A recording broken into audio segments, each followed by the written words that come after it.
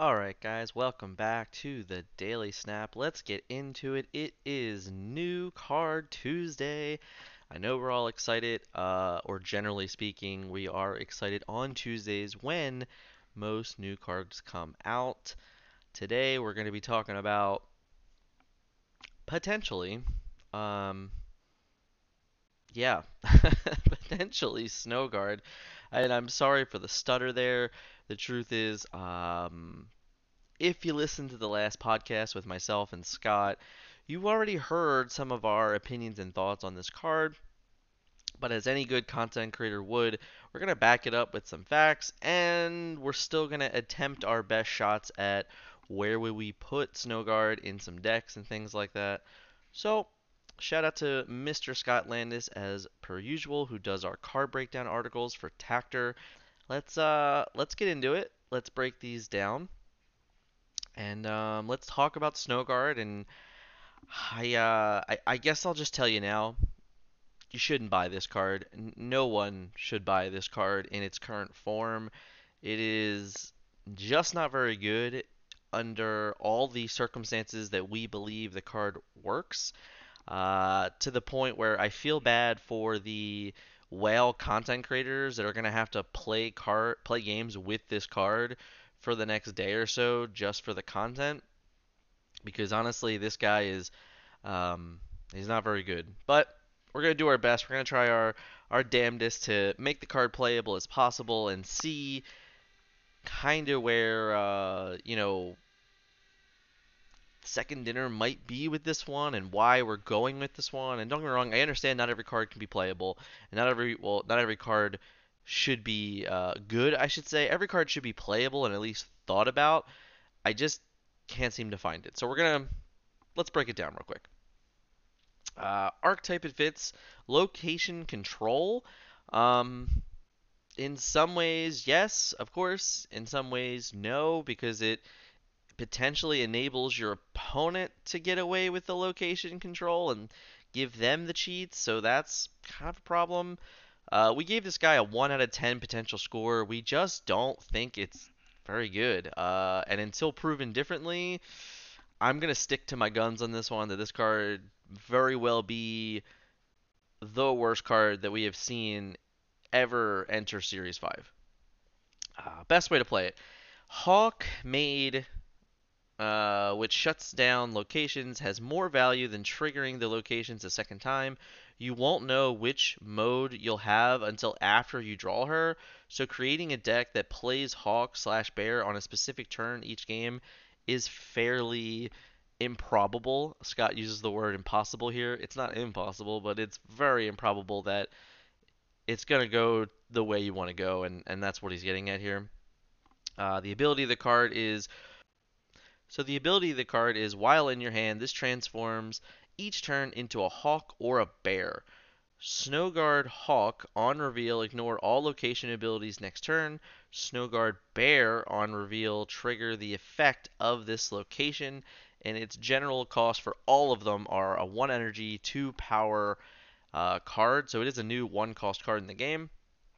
Generally speaking, majority of the 1 cost cards are playable.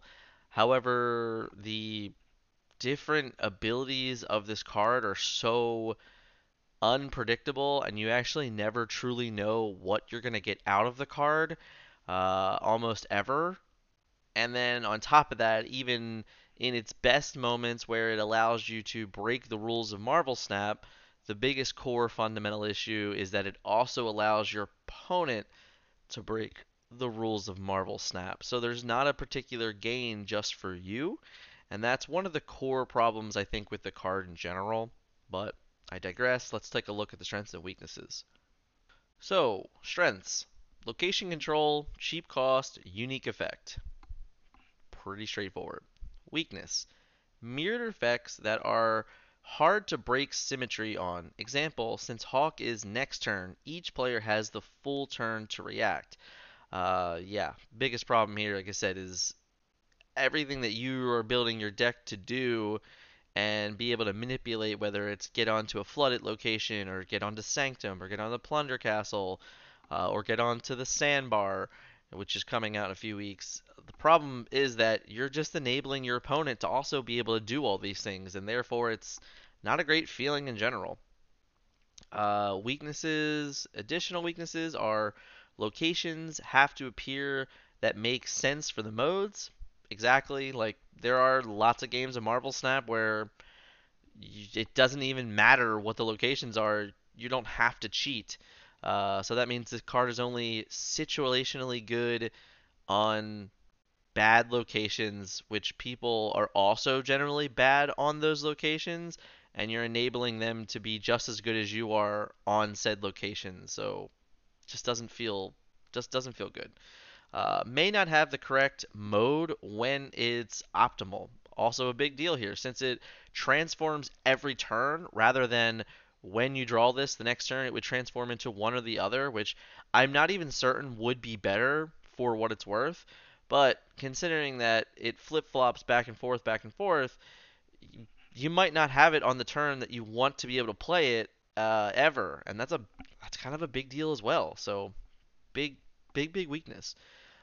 Is this effect ever even worth a deck slot versus existing options?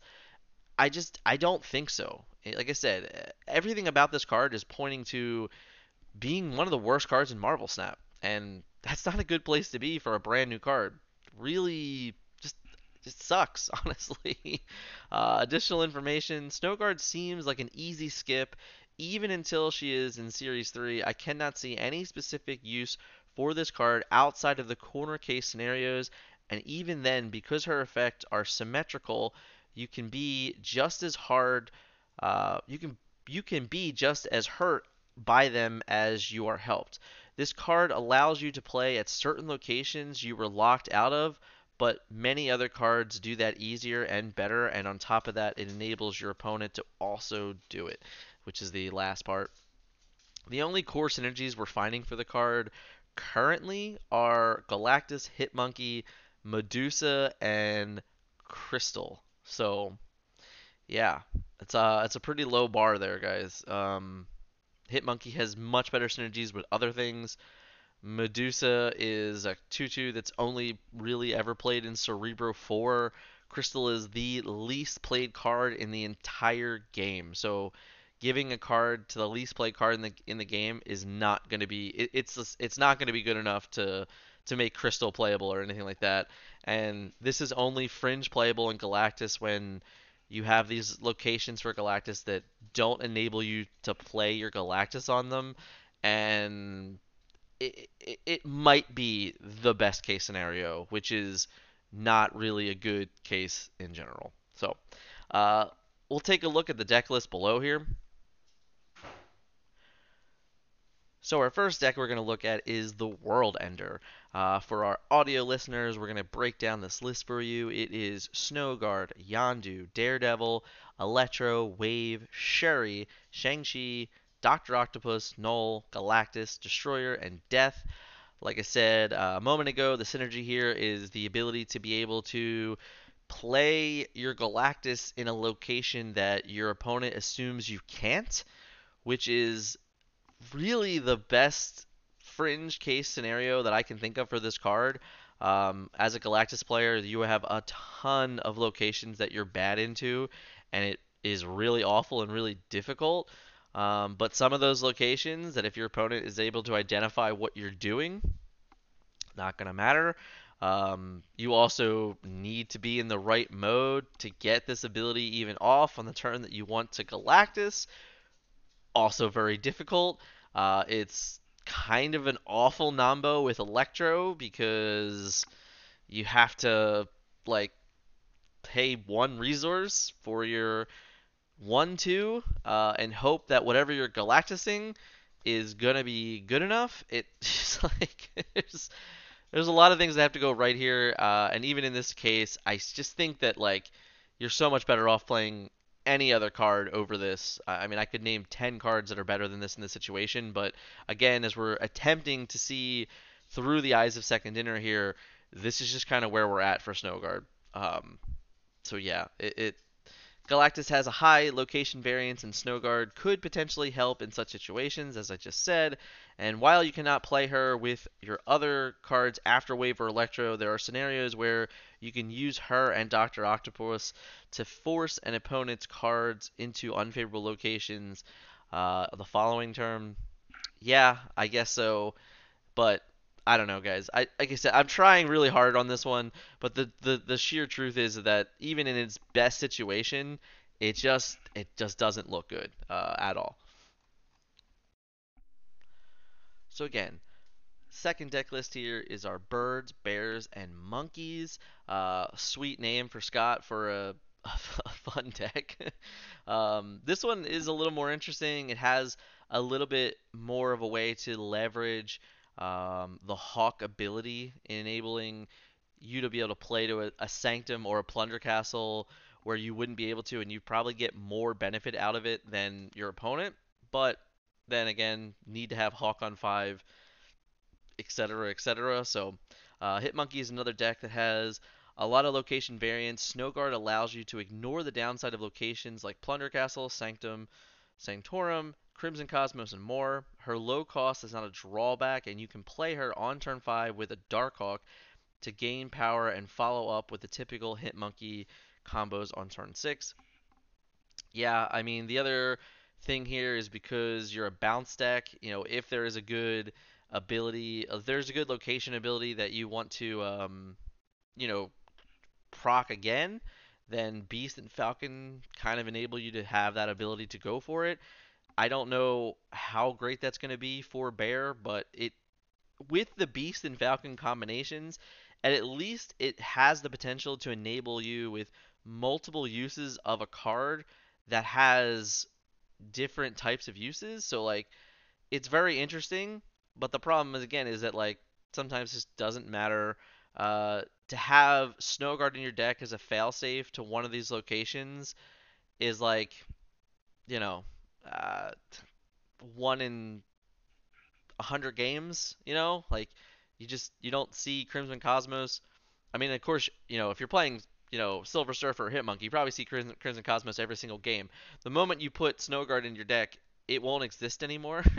So that's the problem here is that it's only like less than a percent better in your worst location, and it requires you to like have it all work out for you to where you gain more benefit out of it somehow than your opponent already does. So like even in its best case scenarios, it still might not matter even a little bit, and that's very frustrating, and I think that's the core problem here. So Snowguard, yeah, definitely not worth your tokens, guys. It's not at all playable. It's so far bad that even when it goes to Series 3, people should be upset about opening it in its current form.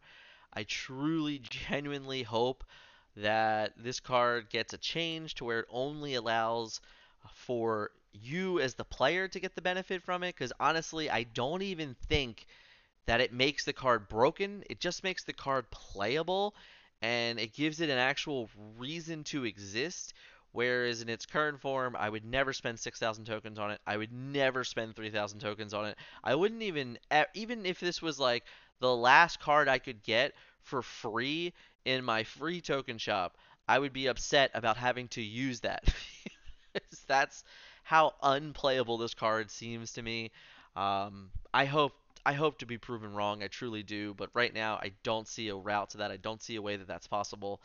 So all in all, hope you guys weren't too upset with the mood today. I genuinely like to be a little more upbeat about new cards, but this card's gonna feel real bad for anyone that opens this in a cache while it's in Series 5 or in Series 4. It's gonna feel like a complete waste of your luck.